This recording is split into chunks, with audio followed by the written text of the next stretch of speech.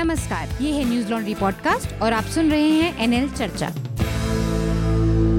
नमस्कार, मैं हूं अतुल चौरसिया। आपका खर्चा आपकी चर्चा, हफ्ता दर हफ्ता हम एक बार फिर से लेकर आए हैं न्यूज लॉन्ड्री का हिंदी पॉडकास्ट एनएल चर्चा। ये 50वीं चर्चा है और इस चर्चा को शुरू करने से पहले एक बार सरसरी तौर पर अपने मेहमानों से मैं आपका परिचय करवाता हूं। तो हमारे साथ हमारे जो ओपिनियन राइटर और कॉलमनिस्ट हैं आनंद वर्धन चर्चा में हमारे साथ जुड़े हैं। आनंद, आपका बहुत बहुत स्वागत है। प्रणाम।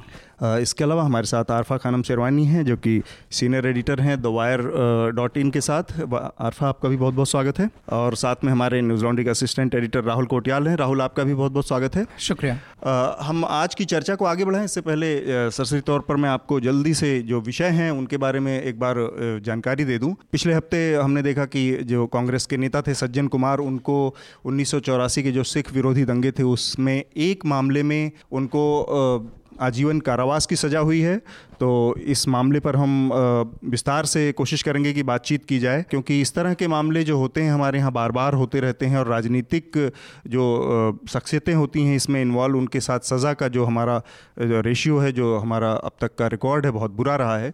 तो उस लिहाज से इसको चर्चा करेंगे। इसके अलावा सुप्रीम कोर्ट ने राफेल के डील के मामले में जो घोटाले की बात कही जा रही थी उससे जुड़ी सभी याचिकाओं को खारिज कर दिया है। तो ये जो मामला हुआ, इस मामले में सुप्रीम कोर्ट ने जिन चीज़ों को आधार बनाया खारिज करने का, उस पर भी हम बातचीत करेंगे। साथ में एक और घटना हुई है पिछले हफ्ते। तीन क्या 5 विधानसभाओं के चुनाव के नतीजे आए, जिसमें से 3 में कांग्रेस को सफलता मिली है। इसके बाद एक घटना हुई जिसमें दक्षिण भारत के तमिलनाडु के नेता स्टालिन ने राहुल गांधी को अगला प्रधानमंत्री पद का उम्मीदवार बनाने की घोषणा की है।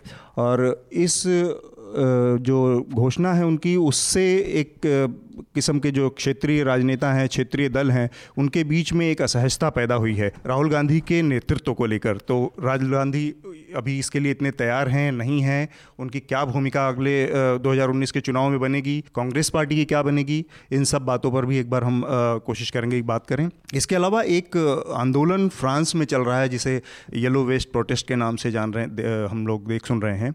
तो काफ़ी 1 महीने से ज़्यादा हो गया इस आंदोलन को शुरू हुए, तो इस आंदोलन के ऊपर भी हम थोड़ा सा कोशिश करेंगे कि बातचीत करें। तो सबसे पहले मैं चाहूँगा कि 1984 में जो दंगे हुए, सिख विरोधी दंगे हुए, उसमें तमाम कांग्रेस नेताओं के शामिल होने की बातें सामने आई। और एक चीज़ हम देखते हैं कि जब इस तरह की चीज़ें होती हैं और इस तरह के दंगों की या इस तरह की चर्चा होती है, तो हम एक तुलनात्मक उसमें पड़ जाते हैं कि 2002 में जो हुआ उसमें सज़ा कब होगी या इस तरह की चीज़ें। तो ये एक तरह से कोशिश होती है कि अपने जो पाप हैं या अपने जो कृत्य हैं उनको कमतर साबित किया जाए किसी तरह से और दूसरे के कारनामों को बड़ा करके दिखाया जाए। तो आनंद, मैं आपको इसमें लाना चाहूँगा कि ये जो इतनी देर से फैसला आया है, इस फैसले से क्या जो रूलिंग क्लास है या जो इन्फ्लुएंशियल क्लास है उस पर न्याय की जो प्रभुता है वो स्थापित होती है इतने देर से मिले न्याय के बाद? न्याय की प्रभुता समय के साथ जो है वो कितना टाइम स्पेसिफिक है वो भी एक तत्व है इसमें। तो जो जैसे कि जो कम्युनल वायलेंस बिल आया 2005 में, जिसे राज्यसभा में रखा गया, हाँ, उसमें इसे जो फास्ट ट्रैक करने की, इस तरह के दंगे जो हैं जो, और 1984 में कोई के जो सिखों को टारगेट करके जो हिंसा हुई वो कोई हाँ, दंगा भी नहीं कहा जा सकता है, वो एक तरफा था। हाँ। तो ये एक बहुत सटीक एक उदाहरण था जो एना एरेंथ ने मॉब मानसिकता की बात की थी कि जो व्यक्तिगत वार्तालाप में हम जिन पूर्वाग्रहों से ग्रसित रहते हैं, मॉब जो है उसी का एक बहुत ईमानदार भाषा है, प्रकटीकरण है उसका। तो भीड़ जो है उसी भाषा को बहुत ईमानदारी से हिंसा के द्वारा व्यक्त करती है। तो 2-3 चीज़ें स्पष्ट हैं कि 84 के दंगों के बाद जब जनवरी 1985 में संसद बैठी तो कोई भी जो प्रस्ताव भी पारित नहीं किया गया उस हिंसा की आलोचना करते हुए, और जबकि 1984 के में जो भोपाल गैस ट्रेजेडी और जो इंदिरा गांधी की हत्या हुई उस पर रेजोल्यूशन हुआ था, पास हुआ था। यहाँ तक कि 1987 में जब जस्टिस रंगनाथ मिश्र जो कि पहली बार ये इसकी जांच किए थे, और उन्होंने कांग्रेस पार्टी और सरकार को दोषी भी नहीं ठहराया था, फिर भी सरकार ने उससे पेश नहीं किया था, क्योंकि सरकार भी शायद बहुत सहज नहीं थी कि उसे क्लीन चिट मिले या इस पर बात भी हो। हाँ। इसे अप्रासंगिक कर दिया, अप्रासंगिक करके, नज़रअंदाज करके इसे अप्रासंगिक कर दिया जाए, बस यही। फिर जो नानावती जो है जस्टिस, जो नानावती आयोग ने 2005 में जो ये FIR दर्ज हुआ, वो नानावती आयोग के सिफारिशों के बाद हुआ, और नानावती ने 2002 में गुजरात दंगों की भी जांच की थी। तो कहने का मतलब कि ये अप्रासंगिकता जो है संसदीय बहस में भी ये इसके सरकारी एक उदासीन नज़रिए को दिखाता है, और उसे एक जो तत्काल प्रधानमंत्री का जो क्रिया प्रतिक्रिया, एक्शन रिएक्शन वाली मानसिकता के तौर पे उसे देखा गया, उस हिंसा को। और राजनीतिक जो वर्ग है उसकी इस मानसिकता में बदलाव की ज़रूरत है कि प्रतिक्रिया भी जो है वो न्याय संगत नहीं किया जा सकता। और दूसरी बात यह है कि जब भी हम किसी लॉ अबाइडिंग एक सोसाइटी की कल्पना करते हैं तो उसमें क्रिया प्रतिक्रिया के नियम जंगलों के लिए लागू हो सकते हैं, सोसाइटी में और सभ्य समाज में उसके लिए संस्थान बने हैं। मैं इसके दूसरे पहलू पर आता हूँ। आरफा, आपसे जानना चाहूँगा कि हम एक चीज़ देखते हैं कि जितनी बड़े पैमाने पर जितनी क्रिटिकल स्क्रूटनी हम 2002 के दंगों के बाद मोदी या उस सरकार की, गुजरात की सरकार की देखते हैं, उतनी क्रिटिकल स्क्रूटनी हमने कांग्रेस के राज में हुए इस दंगे की, सिखों के खिलाफ हुए जिस नरसंहार की नहीं देखी। तो ये जो दोहरा एक रवैया रहा, या दोहरा रवैया मतलब ये जो अंतर है एक ही तरह की दो घटनाओं को देखने में, वो किस वजह से? कहीं ना कहीं ये हमारी मीडिया के एक उसको भी दर्शाता है कि हम कुछ चीज़ों को लेकर बहुत प्रोएक्टिव हैं, कुछ चीज़ों के प्रति एकदम उदासीन हो जाते हैं एक ही तरह के मामलों में। पहली बात तो आपको बहुत बहुत शुभकामनाएं कि आपने 50 एपिसोड पूरे किए, और मैं ये कहना चाहती हूँ कि बहुत बड़ा जो है एक डेंट आपने लगाया है, खासकर जो मेन स्ट्रीम मीडिया का जो पूरा एक नैरेटिव है उसको चैलेंज किया है। और चूंकि हम मीडिया की बात कर रहे हैं, चर्चा की बात कर रहे हैं, इसलिए भी ये बताना ज़रूरी है किस तरह के प्लेटफॉर्म्स कितने ज़रूरी हैं, और ये प्लेटफॉर्म्स तब नहीं थे। ये भी बताना ज़रूरी है कि मीडिया में जो एक तरह की मोनोपोली थी, सिर्फ 2-4 अखबार, 1-2 TV चैनल्स, और दूसरे सत्ता का मीडिया पर जो एक अनकहा कंट्रोल था, एक अनडिक्लेयर्ड कंट्रोल। और ये बात, इस बात से मैं पूरी तरीके से सहमत हूँ कि इतनी बड़ी राष्ट्रीय शर्म कि पूरी दुनिया में जो है भारत का नाम आया, इतनी ख़राब वजहों से हेडलाइंस बनी कि अपने ही देश के नागरिक दूसरे नागरिकों को मार रहे हैं, जिसमें कि सत्ता का जो सहयोग है वो उनको मिला हुआ था। और ये बात सच है, मैं आपसे सहमत हूँ कि जितनी स्क्रूटनी 2002 की हुई उतनी हमें 1984 की देखने को नहीं मिलती। और आप ये देखिए कि उसके ठीक 4 हफ्ते बाद, 1984 के ठीक 4 हफ्ते बाद 400 से ज़्यादा सीट से जो है वो कांग्रेस पार्टी जीती। और राजीव गांधी की भी आलोचना तब होनी शुरू हुई जब बोफोर्स का पूरा मुद्दा सामने आया। उससे पहले एक अजीब तरीके की कॉम्प्लेसेंसी थी, एक कॉम्प्लेसेंट था मीडिया इस पूरे दौर को अगर देखा जाए 1984 के बाद का, कि अगर आप लिटरेचर भी पढ़ना चाहें, यानी मेरे जैसे लोग या आपके जैसे लोग जो बहुत बड़े नहीं थे उस वक्त जब 1984 हुआ, और हम वो लिटरेचर पढ़ना चाहें तो हमें ढूंढना पड़ता है, हमें निकालना पड़ता है कि आखिर कौन से वो 3 पत्रकार थे जिन्होंने इस पर रिपोर्टिंग की। तो ये बेहद शर्म की बात है कि न सिर्फ कि राजनीति के लिए हमारे, बल्कि मीडिया के लिए भी। लेकिन ये बात ज़रूर कहनी पड़ेगी कि मीडिया उस वक्त भारत का उतना ज़्यादा परिपक्व नहीं था, उतना मैच्योर नहीं था, उतना एक्सपेंड नहीं हुआ था। अगर उस वक्त में न्यूज़ लॉन्ड्री और द वायर होते तो इस तरह से जो है वो अनसेंसर्ड नहीं जाने दिया जाता। मैं इसके एक और पहलू पर, क्योंकि नॉर्मल हमने देखा है कि जो भी इस तरह के बड़े पैमाने पे दंगे या नरसंहार हुए हैं उसमें किसी न किसी राजनीतिक दल की भूमिका रहती है। लेकिन कांग्रेस के लिहाज से देखें और भाजपा के लिहाज से देखें, मैं डबल एडवोकेट प्ले कर रहा हूँ, तो भाजपा की जो राजनीति है जिसमें हमने देखा 2002 के दंगे हुए या मुसलमानों के खिलाफ एक तरह के वो मारकाट देखी गई, कांग्रेस की भूमिका रही 1984 के सिख विरोधी दंगों में। लेकिन मैं इसमें एक बहुत बेसिक सा अंतर देखता हूँ कि भारतीय जनता पार्टी की जो पूरी राजनीति है वो मुस्लिम घृणा की जो राजनीति है, जो उसका ऑक्सीजन है, वो उसका मूल तत्व है। इस तरह की कोई चीज़ हम कांग्रेस की राजनीति के बारे में नहीं कह सकते, जहाँ तक मेरा अपना अनुमान है कि वो सिखों के प्रति किसी तरह की घृणा के परमानेंट ऑक्सीजन पे टिकी हुई राजनीति है। मुझे लगता है कि वो एक तात्कालिक वजह पैदा हुई जिसकी वजह से सिखों के खिलाफ एक वो पैदा हुआ रेस, और वो उसके धीरे धीरे समाप्त होने के साथ समाप्त हो गई। तो क्या जब हम इस तरह की बातें आती हैं तो बार बार जो ये हम 2002 और 84 का कंपैरिजन करते हैं भाजपा और कांग्रेस के बीच में, ये करना जायज़ है आनंद? देखिए, कोई भी सामाजिक या राजनीतिक इकाई है वो शक्ति के लिए, शक्ति संचय के लिए एक राजनीतिक जो शाखा है वो खोजेगा।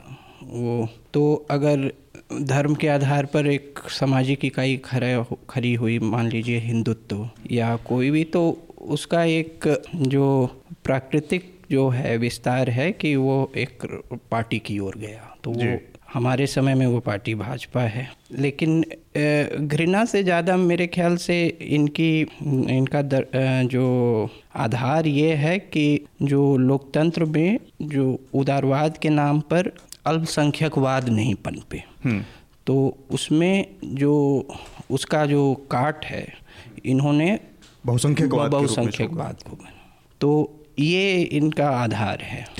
तो अब चूँकि इनका आधार ही वही है, और जो आप बता रहे हैं कि सांप्रदायिक हिंसा में वो अपने को अगर संलिप्त पाती है, तो कोई राजनीतिक जो उनकी निधि है, जो पॉलिटिकल कैपिटल है, उसका कोई हनन नहीं मानती है, क्योंकि वो सोचती है कि हमारा राजनीतिक कैपिटल ही यही है। तो वहाँ तक आप सही हैं कि क्योंकि पॉलिटिकल कैपिटल ही डिराइव यहाँ से हो रहा है। ठीक बात है, तो बहुसंख्यकवाद से। अतुल, मैं इसका जवाब देना चाहती हूँ। ये बहुत ही ज़रूरी सवाल चूँकि मुझे लगता है, और मैं उन लोगों में शामिल हूँ जो बहुत ज़ोर से ये कहना चाहती हूँ, बहुत मजबूती के साथ, कि BJP and Congress party are not the same things. Congress party ने कम्युनलिज्म का इस्तेमाल किया है, जब भी उन्हें ज़रूरत पड़ी उन्होंने कम्युनलिज्म का इस्तेमाल किया, लेकिन कम्युनलिज्म को उन्होंने एक इलेक्टोरल टूल की तरह इस्तेमाल नहीं किया, उन्होंने कम्युनलिज्म को एक स्टेट पॉलिसी की तरह इस्तेमाल नहीं किया, और ख़ासकर कम्युनल वायलेंस को। और मैं पूरी जिम्मेदारी के साथ ये कहना चाहती हूँ कि बीजेपी ने गुजरात से लेकर और अब केंद्र तक में, खासकर जो नरेंद्र मोदी और अमित शाह की जो बीजेपी है, उन्होंने स्टेट स्पॉन्सर्ड वायलेंस जो है अगेंस्ट मुस्लिम्स स्पेशली, मैं कहना चाहती हूँ, क्योंकि उन्होंने अपना दुश्मन डिक्लेयर किया हुआ है कि उनका एनिमी कौन है, ये क्लियर है। तो मैं ये कहना चाहती हूँ कि ये डिमार्केशन बहुत ज़रूरी है कि कांग्रेस पार्टी ने कम्युनलिज्म को गाहे बगाहे इस्तेमाल किया है, उन्होंने अपने लोगों को बचाया, बहुत बेशर्मी से बचाया, जो 1984 के दंगों में शामिल थे। लेकिन उसके बाद इसी कांग्रेस पार्टी ने 10 साल एक सिख व्यक्ति को जो है प्रधानमंत्री बनाया। दूसरी अहम बात कि इसी सरकार के तहत जो है वो गोल्डन टेम्पल से लेकर देश की संसद में जो है माफ़ी मांगी गई देश के सिखों से, और खुद एक सिख प्रधानमंत्री ने। मैं ये नहीं कह रही हूँ कि इससे उनके गुनाह धुल जाते हैं, माफ़ हो जाते हैं, लेकिन कम से कम उन पुरानी गलतियों को थोड़ा बहुत उन्होंने धोने की, उन दागों को जो खून के धब्बे लगे हुए थे उनको थोड़ा सा बेहतर करने की कोशिश की। तो ये जो क्लियर डिमार्केशन है ये बहुत ज़रूरी है कि क्या ये एक स्टेट वायलेंस के तौर पर, एक पॉलिटिकल टूल, इलेक्टोरल टूल के तौर पर, एक कांस्टेंट पॉलिसी के तौर पर बीजेपी इस्तेमाल करती रही है, जो कांग्रेस पार्टी के साथ नहीं है। मैं राहुल को इसमें लाना चाहूँगा। राहुल, ये जो नतीजा आया है सज्जन कुमार के खिलाफ, ये इसको आप कैसे देखते हैं, और ये जो दोनों कंपैरिजन दोनों दलों के बीच में किया जाता है, ये कितना तर्कसंगत लगता है? आरफा मैम ने जो बात की, मैं पार्शियली उससे एग्री करता हूँ कि ये बिल्कुल ठीक उन्होंने बताया कि बीजेपी किस तरह से उसे लगातार 2002 में जो हुआ उसको लगातार पॉलिटिकली केटर करती है। आप देखिए, कभी भी इतना प्रेशर उनके ऊपर बिल्ड किया गया कि नरेंद्र मोदी उसके लिए एक बार माफ़ी मांगना तो बहुत दूर की बात, उन्होंने बहुत इस तरह के बयान दिए कि जब उन्होंने कहा था कि एक गाड़ी के नीचे कुत्ता भी आ जाए तो उसका भी बुरा लगता है, इस तरह के बयान उन्होंने दिए। नई दुनिया को इंटरव्यू में उन्होंने ये कहा, मैं माफ़ी नहीं मांगूंगा, अगर मेरी गलती है तो मुझे फांसी पे चढ़ा दिया जाए, लेकिन मैं माफ़ी नहीं मांगूंगा। ये बहुत ज़रूरी है याद दिलाना जी। और इससे किस तरह का मैसेज लोगों के बीच में जाता है वो बहुत क्लियर है, उस पर बात करने की ज़रूरत नहीं है। मैं थोड़ा सा डिसएग्री करता हूँ आपकी उस बात से, जब आपने कहा कि उन्होंने एक सिख को प्रधानमंत्री बना दिया, वो बहुत प्रतीकात्मक था। मतलब उससे इस तरह की चीज़ तो बीजेपी भी करती है, जब वो कहती है कि हमने प्रेसिडेंट एक दलित को बना दिया, या हमने सपोर्ट किया जब एक मुस्लिम को राष्ट्रपति बनाया गया। तो ये बहुत प्रतीकात्मक है, मतलब इसको इस नज़रिए से शायद नहीं देखा जाना चाहिए। लेकिन हाँ, ये ज़रूर है कि 84 में जो हुआ, कांग्रेस ने कभी उसको उसके ऊपर सवार नहीं हुई कांग्रेस पॉलिटिकली कि उसको लंबे उसके लिए इस्तेमाल कर सके। उसका एक कारण ये भी था कि सोसाइटी में कभी वैसा भेदभाव इन जनरल नहीं रहा, सिख और हिंदू समुदाय के बीच में इस तरह के मतभेद कभी नहीं रहे, वो एनिमिटी नहीं रही जो यहाँ देखने को मिलती है, जिस पे बीजेपी सवार होती है और जिसको वो लगातार बल देती है। इस पर्टिकुलर फैसले में शायद इसलिए भी इसकी वजह रही क्योंकि इसके इलेक्टोरल उस पर सवार होने का मौका इसलिए भी नहीं था क्योंकि सिख मुस्लिम कम्युनिटी के मुकाबले बहुत छोटी एंटिटी है। नहीं, और देखिए प्रतीकों का अपना महत्व होता है राहुल, आपसे थोड़ा सा डिसएग्री मैं करूंगी। प्रतीकों का महत्व होता है, और खासकर जो इलेक्टोरल पॉलिटिक्स है, पार्लियामेंट्री डेमोक्रेसी है, मैं ये चाहती हूँ कि उस दिन नरेंद्र मोदी, अमित शाह के बहुत सारे गुनाह, मैं एक भारतीय नागरिक के तौर पर कह रही हूँ, धुल जाएंगे जिस दिन वो एक मुसलमान को इस देश का प्रधानमंत्री बनाएंगे अपनी पार्टी की तरफ से, और 10 साल के लिए नहीं, 1 साल के लिए बना दें। मैं उस प्रतीक को तब मानूंगी कि अगर सेम प्रतीक जो कांग्रेस पार्टी ने इस्तेमाल किया, एक बार बीजेपी जरा इस्तेमाल करके हमें दिखाए, हम मानेंगे, उसे प्रतीक ही मानेंगे हम, लेकिन हम मानेंगे उनके बहुत सारे गुनाह धुल जाएंगे। लेकिन ये शायद ये आज सुनना बहुत अजीब लगता है क्योंकि बीजेपी में आज हम देखते हैं कि बीजेपी की कमान किसके हाथ में है। यही बात शायद आप अगर कुछ साल पहले कहती, जब बीजेपी एक आदमी की पार्टी नहीं हुआ करती थी या 2 आदमियों की पार्टी नहीं हुआ करती थी, तब ये संभव लगता था क्योंकि मिनिस्टर्स उनके हैं आज भी जो मुस्लिम्स हैं, तो हो सकता था कि वो डोमिनेंस एक जगह केंद्रित अगर नहीं होती तो शायद हम वो देख सकते थे। आज इम्पॉसिबल शायद इसलिए भी लगता है क्योंकि आज हमें पता है कि कहाँ से कमांड आ रही है, एक ही तरफ वो जो सत्ता का केंद्र है बीजेपी में वो एक जगह से मट गया है। आनंद, आप कुछ कहना चाह रहे थे? नहीं, जो वर्तमान चर्चा है उसका जो ट्रिगर यही है कि सांप्रदायिक हिंसा और 2 पार्टियों की उसमें भूमिका और उनके उस पर प्रतिक्रिया क्या रही है। तो जो 84 और 2002 के पहले भी कई सांप्रदायिक दंगे हुए हैं, 50 के दशक में, 60 के दशक में, 70 के दशक में।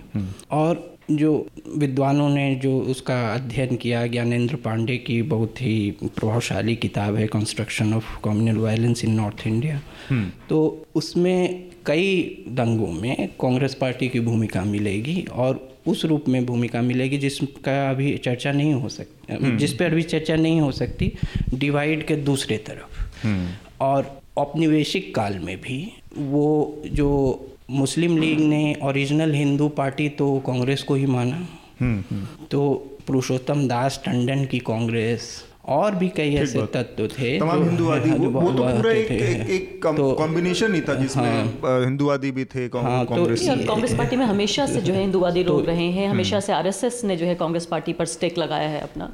1984 इस बात की गवाह है। तो बाकायदा नानाजी देशमुख जो है उन्होंने आर्टिकल लिखा 1984 में जिसमें उन्होंने डिफेंड किया सिख विरोधी दंगों को। मेरे ख्याल से ये जो बाइनरी है, ये इतिहास कांग्रेस पार्टी के सांप्रदायिकता का 84 से शुरू नहीं होता, बहुत पीछे से है। और उसमें कई बार वो उसका वो चेहरा दिखेगा जो अभी नहीं दिखता। पार्टियों से थोड़ा सा ऊपर हटके हम एक और छोटी चीज़ पे हम एक सोसाइटी के स्तर की जो बात होती है कि हमारे इस पूरे जो हम सोशल जो कॉन्सेंस है उसमें हम इस तरह की घटनाओं को हमें भूल जाने के लिए तैयार किया जाता है। हम सन 47 से जुड़ी कोई बड़ी आपको यादगार नहीं मिलेगी, कोई एक इतने बड़े स्तर पे जो प्रोग्राम हुआ पूरा उसका नरसंहार हुआ है, उसकी कोई एक निशानी के तौर पे आप देखना चाहें तो कोई बड़ी चीज़ आपको नहीं मिलेगी, उससे जुड़े दस्तावेज नहीं मिलेंगे, खोजना पड़ेगा। ये भूल जाने की जो कवायद है वो हमें 84 पे लाती है, 2002 पे लाती है, मुजफ्फरनगर के दंगों पे लाती है। इसके बरक्स मुझे हमेशा एक घटना याद आती है, मतलब ये इतिहास में अब तो वो दर्ज ही है कि ऑस्विट्ज़ में जिस तरह से यहूदियों का नरसंहार हुआ और जिस तरह से चीज़ें उनके खिलाफ हुई, जो यातना गृह थे, जो उनके हत्या के जो साधन थे वहाँ पे इस्तेमाल किए, उसको जिस तरह से उन्होंने उसी तरह अक्षुण्ण रखा है, बचा के रखा है, उसकी दीवारों को, उनके चप्पलों को, उनके तमाम वो चीज़ों को एक म्यूज़ियम के तौर पे वो कहीं ना कहीं एक दो चीज़ों को वो करता है कि एक तो एक जो हमारा कॉमन गिल्ट है उसकी याद दिलाता है, दूसरे इस तरह की अमानवीय चीज़ों से बचने की एक प्रेरणा देता है। लेकिन हम अपने यहाँ हिंदुस्तानी या जो ये पूरा दक्षिण भारतीय जो समाज है इसमें इस तरह की चीज़ों को भूल जाने के लिए वो तैयार किए जाते हैं। आनंद, आपका छोटा सा, आरफा और राहुल की छोटी टिप्पणी के बाद हम अगले विषय पर बढ़ेंगे।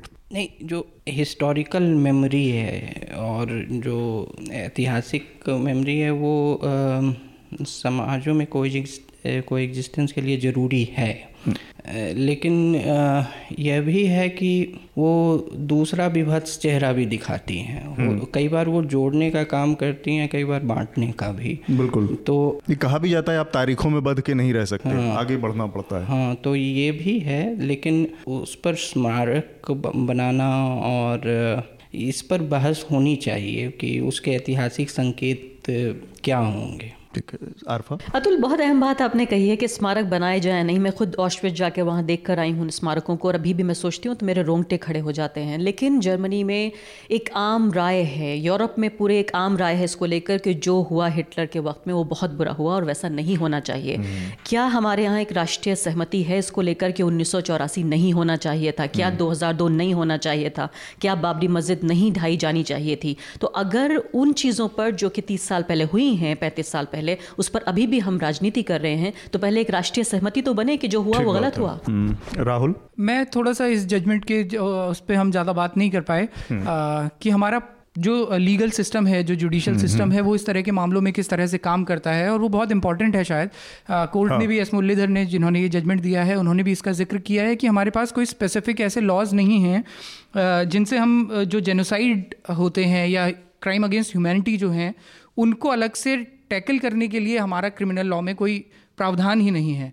हमारे पास स्पेशल एक्ट्स हैं, यूएपीए जैसा है, मखूका जैसा है, लेकिन वो संगठित टेररिज्म जो है उसको टैकल करता है, बजाय कि इसके जो इस तरह की 2002, 1993, 1984 की घटनाओं को टैकल करने के लिए हमारे पास उस तरह के स्पेशल पावर्स नहीं हैं। और क्योंकि इस तरह के अपराधों में जो सरकार है, जो पॉलिटिकल क्लास है, उसका सीधा सीधा हाथ होता है, इसलिए बहुत ज़्यादा ज़रूरी है कि हमें उस दिशा में काम करना पड़े। ठीक बात है। हम अपने अगले विषय की तरफ बढ़ते हैं, जो कि राफेल डील से जुड़ा मामला है। सुप्रीम कोर्ट ने पिछले हफ्ते राफेल डील से जुड़ी जितनी भी याचिकाएं थी उनको खारिज कर दिया, ये कहते हुए कि ये राष्ट्रीय सुरक्षा और उससे जुड़ा बहुत अहम मसला है और इसमें सुप्रीम कोर्ट के निर्णय की एक सीमा है, उससे आगे सुप्रीम कोर्ट इसमें विचार नहीं कर सकता। हालांकि इस निर्णय पर सुप्रीम कोर्ट के अब कई सारे सवाल खड़े हो गए हैं, क्योंकि जिस आधार, अपने निर्णय का जो आधार बनाया था सुप्रीम कोर्ट ने, उसमें एक चीज़ ये भी थी जो कि सरकार की तरफ से दी गई एक सीलबंद जानकारी थी, और उसमें ये कहा गया था कि जेपीसी की रिपोर्ट है राफेल पे, और वो जेपीसी की रिपोर्ट जो पीएसी को, जो पार्लियामेंट्री कमेटी होती है अकाउंट्स की, उसको कैग की, कंट्रोलर ऑडिटर जनरल की रिपोर्ट को पीएसी को दिया जा चुका है उसको। तो इस मामले में किसी तरह के उसकी कुछ छिपाने की गुंजाइश नहीं है, जबकि सच्चाई ये है कि अभी तक कैग की वो रिपोर्ट पीएसी को सौंपी ही नहीं गई है। और इस मामले में समय समय पर पार्लियामेंट में सवाल भी उठते रहे हैं कि कैग की वो रिपोर्ट जो राफेल की है वो अभी तक क्यों नहीं आई है। तो एक सवाल खड़ा हुआ कि सुप्रीम कोर्ट ने एक ऐसी जानकारी को अपने पूरे जजमेंट का आधार बनाया जो कि कहीं एग्जिस्ट ही नहीं करती थी। तो इसको ये माना जा सकता है कि सुप्रीम कोर्ट को, क्योंकि सरकार के पास एक शेल्टर था, एक सेफ वो पॉइंट था कि वो सीलबंद उसमें अपने जवाब जमा करे, और उसकी आड़ में सरकार ने ये जानबूझ के किया होगा या वास्तव में सरकार का जो अब कहना है कि वो एक टाइपिंग एरर था। तो ये राहुल, मैं आपको सबसे पहले इसमें लाना चाह रहा हूँ इस बहस में। देखिए, मुझे छोटा सा जजमेंट है, सिर्फ 29 पेजों का। हाँ। बहुत आसानी से कोई भी पढ़ सकता है। उसको पढ़ के एक दो चीज़ें बहुत अजीब लगी। एक तो उस जजमेंट में जजेस ने एक जगह ये लिखा है कि प्राइसिंग की जो डिटेल्स हैं उसके कंपैरिजन करना और उनका आकलन करना जुडिशरी का काम नहीं है, तो हम उसे छोड़ देना चाहिए। लेकिन उसी जजमेंट में आगे जाके जजेस ये लिखते हैं कि हमने कंपैरेटिवली देखा है प्राइसेस को, जो आरएफपी और इंटर गवर्नमेंट एग्रीमेंट जो हुआ था उसका हमने कंपैरिजन किया है और हमें कोई ऐसी गलती नहीं लगी। तो ये अपने आप में विरोधाभासी है कि जजेस उसी जजमेंट में एक तरफ तो कह रहे हैं कि जुडिशरी को प्राइसिंग की डिटेल्स में जाने की ज़रूरत नहीं है, और आगे जाके उसी में कह रहे हैं कि हमने डिटेल में जाके कंपैरिजन कर लिया है और इसमें गलती नहीं है। एक तो ये बड़ा कंट्राडिक्टिंग है। दूसरा, इस मामले में जो कोर्ट ने कहा कि कैग की रिपोर्ट को पीएसी के सामने रखा जा चुका है और उसके कुछ पोर्शंस को पार्लियामेंट में भी रख दिया गया है। अब अगर कोर्ट की इस बात को माने, चलिए मान लिया कि सरकार ने गलती नहीं की होती और सच में ऐसा हुआ होता, तो फिर तो ये भी सवाल उठता है कि अगर ऐसा हो चुका होता तो कोर्ट आने की ज़रूरत ही क्यों पड़ती पिटिशनर्स को, या अगर ज़रूरत भी पड़ती तो कोर्ट जाने का इशू बदल चुका होता। पिटिशनर ये इस बात के लिए फिर कोर्ट जाता कि कैग ने जो रिपोर्ट दी है उसको चैलेंज करने के लिए या उसको क्वेश्चन करने के लिए।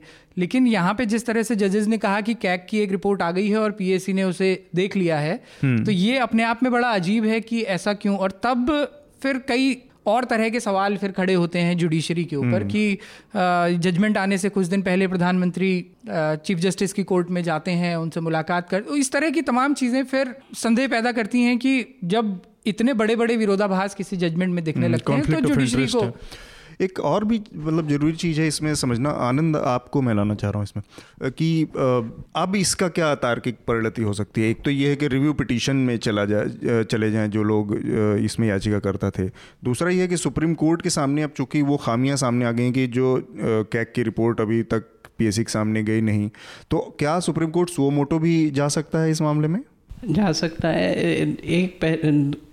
पहली बात ये टाइपो से ज़्यादा जो है मिस इंटरप्रिटेशन का इशू था कि सरकार ने शायद टाइपोज ही बताया है अपने एफिडेविट में, या ड्राफ्टिंग में जो खामियां थी या उसे गलत ढंग से उसकी व्याख्या की गई, ऐसा सरकार का पक्ष है और उसमें करेक्शन के लिए पिटीशन डाला है।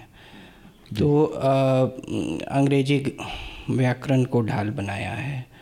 तो एक इससे मुझे याद आता है कि यूपीए के समय जब ये कोयले आवंटन का मामला चल रहा था, उस समय अश्विन कुमार जो कानून मंत्री थे, उन्होंने सीबीआई डायरेक्टर रंजीत सिन्हा को अंग्रेजी की क्लासें दी थी। बोले थे कि आपने ड्राफ्टिंग नहीं सही की है, आपको अंग्रेजी नहीं आती है। और तो अंग्रेजी जो व्याकरण है वो कई बार बचाव में आ जाता है। तो खैर जो भी हो, मेरे ख्याल से इसका तार्किक परिणाम कुछ नहीं होगा। मैं कुछ देर पहले ये कौन सा तार्किक परिणाम है जो कुछ नहीं होता है? बता रहा हूँ। जो मौजूदा छटपटाहट है वो इसको लेके है कि इससे राजनीतिक निधि निकल सकती है या नहीं। क्योंकि रक्षा सौदा दुनिया के सबसे ओपेक सौदों में से होता है। मतलब ट्रांसपेरेंसी जो है वो होल सी राइट मिल्स ने जो मिलिट्री इंडस्ट्री कॉम्प्लेक्स की बात की, तो ये ट्रांसपेरेंसी से कोसों दूर वाला ये इंडस्ट्री ही है। और इसमें सरकारें विश्व भर में ऐसे ही बचते रहती हैं, चलता रहता है। आप ये ऑगस्टा वेस्टलैंड या बोफोर्स की अभी तक तार्किक कोई परिणति नहीं हो सकी है। और ये अगस्ता वेस्टलैंड को भी देखिएगा, सिर्फ राजनीतिक निधि निकाली जा रही है इससे, इसका भी कोई नहीं होगा। मेरे ख्याल से मौजूदा ये जो 4-5 महीने हैं, ये छटपटाहट दोनों तरफ से है कि इससे राजनीतिक निधि निकले, पॉलिटिकल कैपिटल निकले या नहीं निकले। 2-3 महीने जो बच गए हैं अभी सरकार के। आरफा, आपका क्या? नहीं, तो बिल्कुल सहमत हूँ मैं इनकी बात से कि अब देखिए कोर्ट में तो इसका कुछ नहीं होगा। अब ये सिर्फ जो पॉलिटिकल परसेप्शंस होते हैं, ये पूरी लड़ाई अब पॉलिटिकली लड़ी जाएगी कि क्या राहुल गांधी, कांग्रेस पार्टी, बाकी विपक्षी दल जो हैं वो मीडिया स्पेस में क्या लोगों को ये समझा पाते हैं, कन्विंस कर पाते हैं। जो उन्होंने कहा है कि चौकीदार ही चोर है, जो मुझे लगता है काफ़ी हद तक क्लिक कर गया है। क्योंकि अगर आप देखें सोशल मीडिया स्पेसेस में, मैं नहीं जानती कि वो लोग आउटराइट कांग्रेस पार्टी के वोटर्स हैं या नहीं, लेकिन कम से कम मैं इस भाषा का मैं सहमत नहीं हूँ इस भाषा से, लेकिन कम से कम आम वोटर के साथ अगर भी आप देखें आप, तो ये क्लिक कर गया है। और इससे लगता है मुझे चिपक गया है, ज़्यादा बेहतर है ये। और इससे ज़्यादा भी अभी कोर्ट में जिस तरह से बीजेपी को हम जानते हैं, उनके नेताओं को, खासकर अमित शाह साहब और नरेंद्र मोदी, उनको क्लीन चिट का बहुत शौक है उन्हें। तो ये क्लीन चिट जो है वो बहुत सालों से वो लेने के खुशी में है। तो ये क्लीन चिट जो लेने गए थे सुप्रीम जो कोर्ट, चला उसमें उन लोगों ने लिख दिया सरकार ने क्लीन चीट तो वो चीट ही हो रहा है एक्चुअली। तो ये क्लीन चीट जो उन्हें पहले भी नहीं मिली थी और जो अभी भी नहीं मिली है दरअसल, तो कोर्ट के जरिए जो वो चीट और चिट दोनों लेने की कोशिश कर रहे थे वो नहीं मिल पाई है, और इससे और ज़्यादा जो है वो भद पिटी है, अगर कहा जाए देसी ज़बान में कि भद पिटी है बीजेपी की। और लोगों को ये विश्वास है, लोग ये समझ रहे हैं। मैं अभी गांव देहात भी होकर आई हूँ उत्तर प्रदेश में और खासकर और हरियाणा में, लोग ये समझ रहे हैं कि ये कुछ ज़रूर ऐसा है जो बीजेपी छिपाने की कोशिश कर रही है। और मैं ये कमिटेड कांग्रेस पार्टी के वोटर्स की बात नहीं कर रही हूँ, मैं आम आदमी की बात कर रही हूँ जो पता नहीं किसको वोट देगा, वो अलग बात है। लेकिन सुप्रीम कोर्ट के इस पूरी फजीहत के बाद इतना तो ज़रूर तय है कि आम आदमी भी अपनी जो बुनियादी उसकी समझ है उस पे बेस्ड ये कह रहा है कि कुछ तो है जिसकी पर्देदारी है। ऐसा माहौल रक्षा सौदों में इतनी परत होती है कि उसमें कुछ साबित करना बहुत ही मुश्किल है, बहुत ही मुश्किल है। और कानूनी लड़ाई इसकी जो है बस ऐसे ही चलती रहेगी। लेकिन परसेप्शंस की लड़ाई जो है, जो परसेप्शंस की लड़ाई जो है वो ज़्यादा अहम है, वो पार्टियां अपने पक्ष में करना चाह रही हैं। सुप्रीम कोर्ट को भी फेक न्यूज़ में फंसाया जा सकता है, ऐसा लगने लगा है। लेकिन सुप्रीम कोर्ट के लिए मुझे लगता है कि अब ये बहुत ज़्यादा ज़रूरी है कि कम से कम अपनी तरफ से वो स्पेसिफाई करें, क्योंकि ये जो जिस एरर की बात की जा रही है उस एरर ने पूरा इंटरप्रिटेशन बदल दिया है। मैं वही कह रहा हूँ कि मतलब ये जो पूरे का पूरा फैसला है वो एकदम गलत प्रेमाइस पे और बहुत कम मौके ऐसे होते हैं जब हम कोर्ट को इतना खुल के उनकी आलोचना कर पाते हैं। ये मौका फिलहाल सुप्रीम कोर्ट ने हमें इस बार तो दिया है। बिल्कुल। और अब देखिए, जैसे कैग की अभी तक की कोई रिपोर्ट ही नहीं है, सुप्रीम कोर्ट ने कहा कि कैग की रिपोर्ट है, और एक उसमें अपने बचाव में मुझे ऐसा लग रहा है कहेंगे कि ये जो फैसले का आधार सिर्फ ये नहीं था। हाँ, ये कहा जा सकता है। मेरे ख्याल से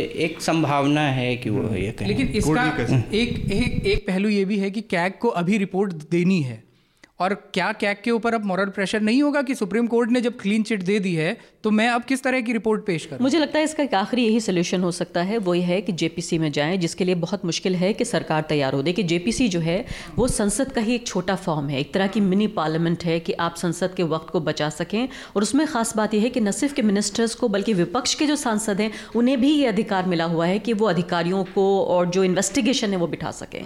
तो जेपीसी जो है इससे बेहतर प्लेटफॉर्म इस तरह की डील का, और ये जनहित का मामला है, इसमें विपक्ष को बिल्कुल जैसे उन्होंने कहा चिपक जाना चाहिए इस बात से कि हमें जेपीसी से कम कुछ नहीं चाहिए। हमारे एक दर्शक हैं, उनका एक कमेंट आया, सवाल तो नहीं है, कि उनका कहना है कि ये सरकार जो है बार बार टाइपो को अपना मतलब आवरण बना रही है।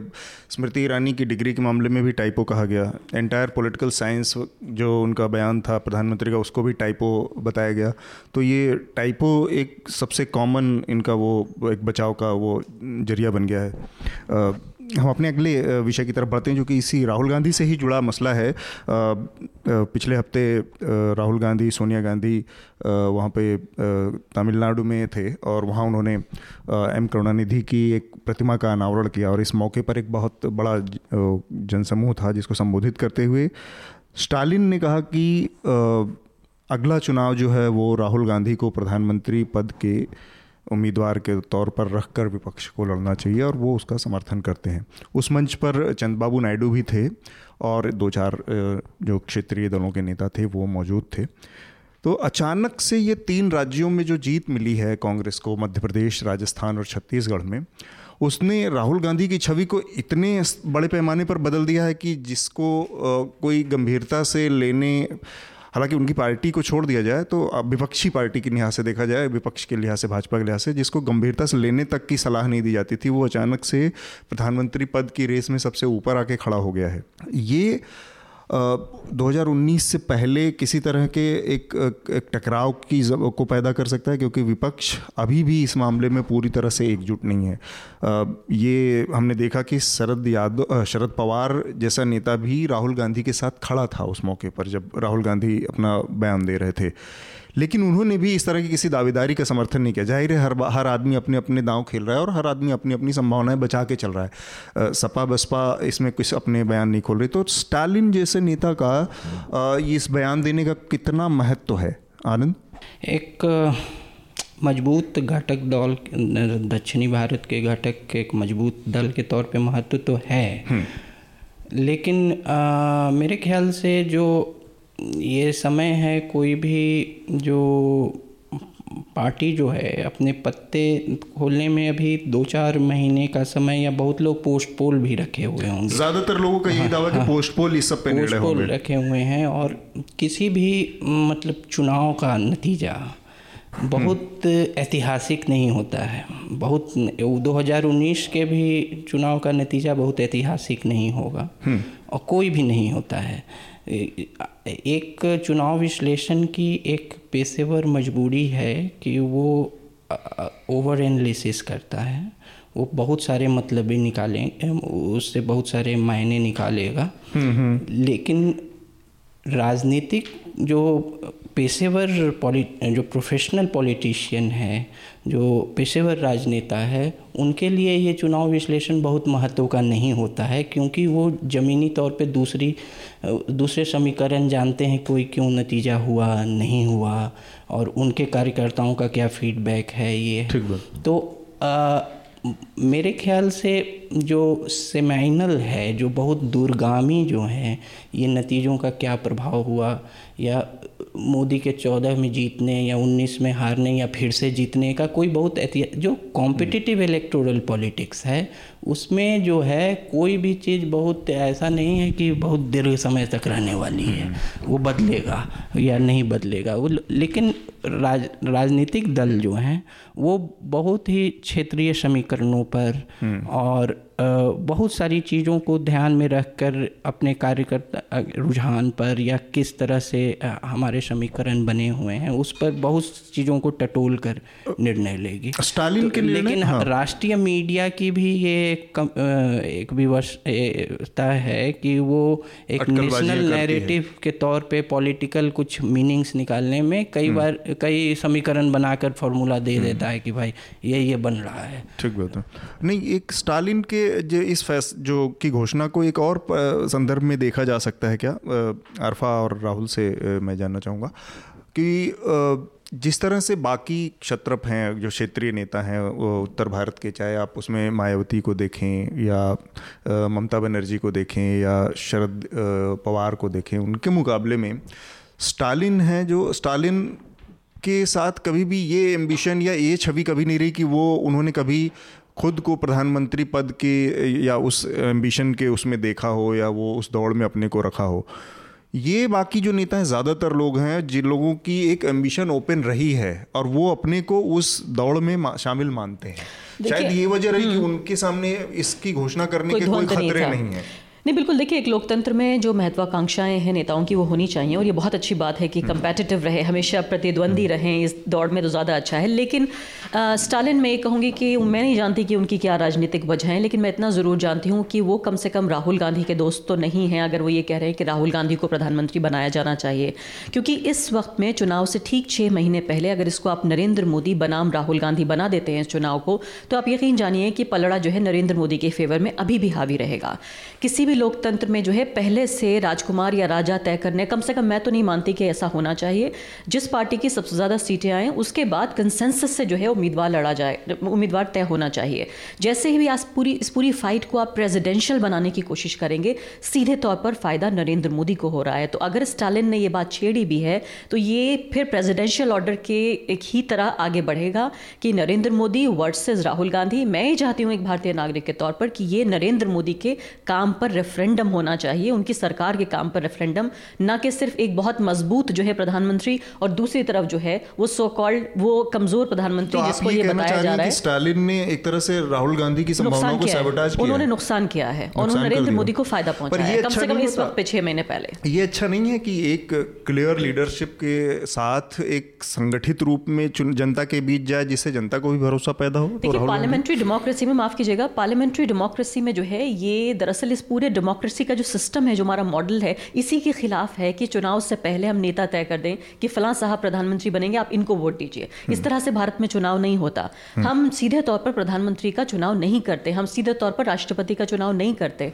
हम जो है अपने नुमाइंदों के जरिए संसद में अपने नुमाइंदे भेजते हैं, जिसके नुमाइंदे सबसे ज्यादा होते हैं उसको प्रधानमंत्री मिलता है। पर आदर्श तौर पर ये बातें ठीक है, लेकिन हम अब तक इसी रूप में देखते आए हैं कि नेता ऊपर से पहुंचाया जाता है जगहों पर, पैरासूट लैंडिंग होती रही है, लोगों के को नेता बना के चुनाव लड़े जाते रहे लंबे समय से। राहुल, आपका क्या कहना है? देखिए, आइडियली तो बिल्कुल मैं एग्री करता हूँ कि वही होना चाहिए और हमारी जो पूरा पार्लियामेंट्री डेमोक्रेसी का जो सिस्टम है उसमें चीज़ें ऐसे ही होती हैं। लेकिन कांग्रेस और बीजेपी दोनों के पास जहां मजबूत नेता की एक फेस रहा है, उन्होंने उसे इस्तेमाल किया है। ये चाहे आप राज्यों में देखें, चाहे आप केंद्र में देखें। और परसेप्शन इतनी इंपॉर्टेंट चीज़ है। अगर हम मोदी वर्सेस राहुल गांधी को देखते हैं तो परसेप्शन बहुत मैटर करता है। अगर मैटर नहीं कर रहा होता तो बीजेपी लक्स साबुन से ज़्यादा ऐड देके और लगातार वो बिल्ट अप नहीं कर रही होती। लेकिन इन दोनों को जब हम कंपेयर करते हैं तो एक इंटरेस्टिंग चीज़ ये मिलती है कि इनका जो परसेप्शन राहुल गांधी का बन गया है वो अब सिर्फ बढ़ ही सकता है। मतलब वो उनकी इमेज इतनी नीचे है कि उस इमेज में सिर्फ सुधार ही हो सकता है, जबकि मोदी के साथ उल्टा है ठीक इसके, कि उनका जो इमेज है वो इतना बड़ा, मतलब वो गॉड इमेज उनकी बन गई है कि वो डिमिनिशिंग रिटर्न्स, हाँ, वो अब नीचे ही आएगी अगर उसमें थोड़ा भी फर्क पड़ता है। तो ये एक तरह से फ़ायदेमंद है राहुल के लिए, कम से कम अपनी इमेज बिल्डिंग के लिए। और दूसरा, जैसा आपने कहा कि ये जो अगर इसको बाइनरी में बांट देंगे राहुल बनाम मोदी की, तो अभी तो बहुत क्लियर है कि मोदी लोकप्रियता में राहुल गांधी से कहीं आगे हैं। लेकिन मुझे वो याद आता है 2013 में, जब तक मोदी को इन्होंने बीजेपी ने प्राइम मिनिस्टर का फेस डिक्लेयर नहीं किया था, तब तक मुझे याद है मेरे न्यूज़ रूम में भी ये बात हो रही थी कि हो ही नहीं सकता बीजेपी ये सुसाइडल स्टेप ले ले कि वो मोदी को फेस बना दे। क्योंकि तब तक ये लगता था कि मोदी का जो अभी तक इमेज है वो उसके साथ कम्युनल पॉलिटिक्स चिपकी हुई है और बीजेपी को नुकसान होगा बनाने का, जबकि हुआ ठीक उलट। और इतना भयानक खैर पत्रकार है ना राहुल, बार बार चूकते रहे हैं इस मामले में। उनको हमेशा ये लगता था कि योगी को मुख्यमंत्री नहीं बनाया जा सकता, ये तो हो ही नहीं सकता, योगी मुख्यमंत्री बन गए। तो ये लगातार चीज़ें होती रही। हमारे पास थोड़ा सा समय की कमी है, तो हम अपने आखिरी जो विषय है उस पर जल्दी से चर्चा करेंगे, फिर आज की चर्चा को रोकेंगे, जो कि फ्रांस में पिछले 1 महीने से चल रहा है, जो वीकेंड्स पे वहाँ पर हो रहा है येलो वेस्ट प्रोटेस्ट करके। वहाँ पे महंगाई और उन तमाम चीज़ों को, छोटी सी घटना से शुरू हुआ कि वहाँ पे डीजल की जो कीमतें थी वो, उसमें जो टैक्सेस हैं सरकार के द्वारा लिए जा रहे हैं, वो मूल कीमत से कई गुना ज़्यादा टैक्सेस सरकार वसूल रही थी। इसको लेकर वहाँ एक छोटा सा आंदोलन शुरू, और देखते ही देखते वो पूरे फ्रांस में फैल गया और वो लगातार आगजनी और फिर हिंसक रूप लेने लगा। तो मुझे एक छोटी सी चीज़ आई कि याद दिमाग में आई कि हमारे यहाँ भी ये इस तरह के कैलकुलेशन बार बार मीडिया और उस तमाम जगहों पर आते रहते हैं कि सरकार कितना टैक्स लेती है, 1 लीटर उस पर कितनी उसकी लागत है, तमाम चीज़ें। तो हमारे यहाँ इस तरह का कोई आंदोलन पेट्रोल की कीमतें और डीजल की कीमतें पैदा क्यों नहीं कर पाती हैं? केवल राजनीतिक दलों का एक आंदोलन होकर और एक दिन भारत बंद या धरना प्रदर्शन होकर रह जाता है। पहली चीज़ ये है कि ये जो आंदोलन है ये कोई एब्स्ट्रैक्ट कॉन्सेप्ट को लेके नहीं है कि डेमोक्रेसी, जस्टिस, तो न्याय, लोकतंत्र, सांप्रदायिक सद्भाव, ये बड़े बड़े शब्द नहीं हैं। एक बहुत छोटी सी बात है कि टैक्स नहीं देना चाहते, ज़्यादा टैक्स मत लो। तो ये जो कॉन्क्रीट सा मामला है, लोगों के रोज़मर्रा और बहुत स्पेसिफिक जनरलिटीज़ में डील नहीं, सामान्य बातों में नहीं, ये इस पर लोगों को मोबिलाइज करना कई बार ज़्यादा आसान होता है। ये फिर RWA वाली पॉलिटिक्स हो जाती है कि गेट 10 बजे नहीं बंद होना चाहिए। ठीक बात। तो पहली बात तो ये है, ये आंदोलन को एक हवा देती है, आंदोलन में मोबिलाइजेशन एक लाती है। और इसमें कोई बहुत संगठित कोई पार्टी या वो शामिल नहीं है। हाँ, दूसरी बात है कि फ्रांस जो है एक प्रोटेस्टिंग नेशन रहा है। वो फ्रांसीसी क्रांति से लेकर ये वो जो लोकतांत्रिक एक मिजाज का देश है, एक लोकतांत्रिक मिजाज का देश है। ये वो नहीं है कि कैम्ब्रिज और ऑक्सफोर्ड में पढ़े हुए कुछ उदारवादी कॉन्सेप्ट्स को लेके कुछ लोगों ने आए और एक संविधान लिख दिया और बाद में धीरे धीरे संस्थानों से लोकतंत्र फैला। वैसा इलेक्शन से तो एक जो मिजाज भी जो है वो लोकतांत्रिक मिजाज का भी फ़र्क पड़ता है, जो कि आंदोलनों से लोकतंत्र आया। एक है कि किसी डॉक्यूमेंट से लोकतंत्र आया, दोनों में फ़र्क है। ठीक बात है। नहीं, एक छोटे सी एक और चीज़ है, फ्रांस के साथ जो टैक्स घटाने की बात है और वो उसकी मजबूरी से भी जुड़ा मामला है कि पेरिस समिट के तहत जो उनको कार्बन फुटप्रिंट हटाना है, कम करना है अपना, वो जो कमिटमेंट है उनका, उसमें उसके समय बहुत कम बच गए हैं, 2 साल, अब 1-2 साल रह गए हैं। और उनका जो पूरा मामला है कि वो डीजल की कीमतों को लेकर है सब कुछ, कि उसको कितना जल्दी से जल्दी उसको कम लाना है। उसमें जैसे उन्होंने, जब मैक्रन का जो बयान आया इसके बाद, तो उसमें उनकी वो मजबूरी झलक रही है कि टैक्सेस हम इस तरह से कम नहीं कर सकते हैं इतना, लेकिन अब लग रहा है कि सरकार को शायद उसके व्यापकता का अंदाज़ा हो रहा है कि कुछ करना पड़ेगा। इससे ये भी पता चल रहा है यूरोप की पूरी बैंक्रप्सी जो है इकोनॉमिक, ये भी पता चलता है कि ये मुद्दे अगर लोगों के साथ इतने बड़े स्तर पर अपील कर रहे हैं कि 600-700 पहले जो हैं वो साइन हुए, वहाँ पर लोगों ने किया, उसके बाद जो है वो लाखों में तब्दील हो गया।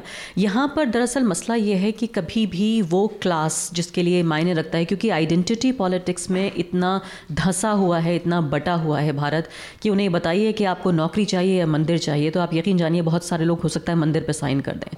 तो जब तक मंदिर राजनीति चलती रहेगी, जब तक हम जाति, धर्म, सांप्रदायों, रीजनों में दबे रहेंगे, तब तक जो है वो बहुत मुश्किल है कि जो आम आदमी के मुद्दे हैं, पहली बात तो ये है कि हमारी एक मोनोलिथिक सोसाइटी भी नहीं है। जो मुद्दे दिल्ली के लोगों के लिए हैं वो हो सकता है महाराष्ट्र के गांव के लोगों के लिए वो मुद्दा नहीं है। जो किसानों के लिए मुद्दा है वो मेरे आपके लिए नहीं है। तो ये भी वजह है कि वहाँ जो है वो क्लास का जो पूरा फ़र्क है वो काफ़ी हद तक जो पश्चिमी दुनिया है उन्होंने वो पार्ट दिया है। हमारे यहाँ जो है अभी भी इतनी तरह के भारत हैं कि 3 तरह के भारत तो हमारे सामने 3 लेयर्स में नज़र ही आ रहे हैं। इसलिए कोई भी जो आम आदमी से जुड़ा मुद्दा है वो उतना आम आदमी से जुड़ा नहीं बन पाता। जैसे एक बहुत छोटी सी बात, जब हम युवाओं के मुद्दे कहते हैं तो हैरानी की बात यह है कि हम यहाँ दिल्ली यूनिवर्सिटी में पढ़ने वाले स्टूडेंट की बात करते हैं, हम उस युवा किसान के बारे में बात नहीं करते जो दरअसल उत्तर प्रदेश के किसी गाँव या हरियाणा के किसी गाँव में खेती कर रहा है। जो हमें पता है कि 99% जो है, अभी एक सर्वे आया था उसमें पता चला कि वो लोग जो खेती के काम में शामिल हैं, जो खेती करते हैं, उनमें से 99% जो युवा हैं वो दरअसल खेती नहीं करना चाहते। यानी अगर उनके पास ये ऑप्शन हो, यानी आप ये सोचिए कि वो किस तरह के इस पूरे एक जाल में फंसे हुए हैं। ठीक बात है। राहुल, आपको क्या लगता है कि फ्रांसीसी, मैं इसको इंडिया के कंटेक्स्ट में ही देखता हूँ जहाँ से ये शुरुआत हुई। एक लड़की ने एक ब्लॉग में ये डाला था, उसने ब्रेकअप करके कि हम इस पे कॉस्ट इतना है और सरकार टैक्स इतना ज़्यादा वसूल कर रही है। वो भारत में बहुत लंबे टाइम से होता रहा है, खास तौर से तो पिछले कुछ समय से जब अंतर्राष्ट्रीय बाज़ारों में कच्चे तेल की कीमतें कम हुई, ये बहुत बार मुद्दा उठा है कि भारत में इतना ज़्यादा टैक्स क्यों वसूला जा रहा है, लोग इनके दाम कम क्यों नहीं इनके दाम कम कर दिए जाते हैं। लेकिन वो कभी इतना बड़ा मुद्दा नहीं बन पाया कि लोग सड़कों पे उसको लेके उतरें। दूसरा, जैसा आरफा मैम ने कहा कि यहाँ हम लोग किसानों की जब बात होती है, 2 एग्जाम्पल्स अभी बहुत रिसेंट हमारे सामने हैं। बहुत बड़ी रैली किसानों की दिल्ली में हुई, लेकिन उस किसान रैली में उसको आम लोगों का समर्थन ना के बराबर था। मतलब दिल्ली के कुछ युवा उसमें थे जो कि पी साईनाथ की कॉल पे, कुछ स्टूडेंट्स उसमें भले ही शामिल हुए, लेकिन वैसा व्यापक समर्थन उनको बाकी लोगों से नहीं मिला। जबकि राम मंदिर जैसे मुद्दे पे जब बात आती है तो आपको देखने को मिलेगा कि तमाम वहाँ पे बेरोजगार लोग भी मंदिर के लिए उतर आएंगे, जॉब करने वाले भी उतर आएंगे। पर दुर्भाग्य ये है कि मतलब मंदिर जैसा मुद्दा जो पैन इंडिया पे लोगों को जोड़ देता है, अलग अलग क्लास को, हमारी पॉलिटिक्स उस मुद्दे को सबसे ज़्यादा तोड़ने के लिए इस्तेमाल करती है। चलिए, फ्रांसीसी सरकार, चूँकि ये फ्रांस के मूवमेंट से जुड़ा मसला था, तो अब मैक्रन का बयान है कि उन्होंने माफ़ी भी मांगी है लोगों से और अब उनका एक संकेत दिया है कि शायद वो इन टैक्सेस में, ट्रंप ने इसे अपने दूरदर्शिता का उदाहरण बताया है कि मैंने पेरिस एग्रीमेंट से विड्रॉ किया है कि अब देखिए पेरिस में क्या हो रहा है। हमारे यहाँ सब कुछ ठीक ठाक है, देखते हैं उनके जाते जाते क्या होता है अमेरिका में, या दोबारा से आने की क्या उनकी सूरत बनती है। हालांकि मौजूदा जो जिस तरह के ट्रेंड है उसमें ये संभव है कि ट्रंप दोबारा जीत जाएं, तो जनता का रुझान तो उनके लिए है, तो वो कह सकते हैं कि उनकी दूरदर्शी नीतियों की वजह से ही शायद ऐसा हुआ है।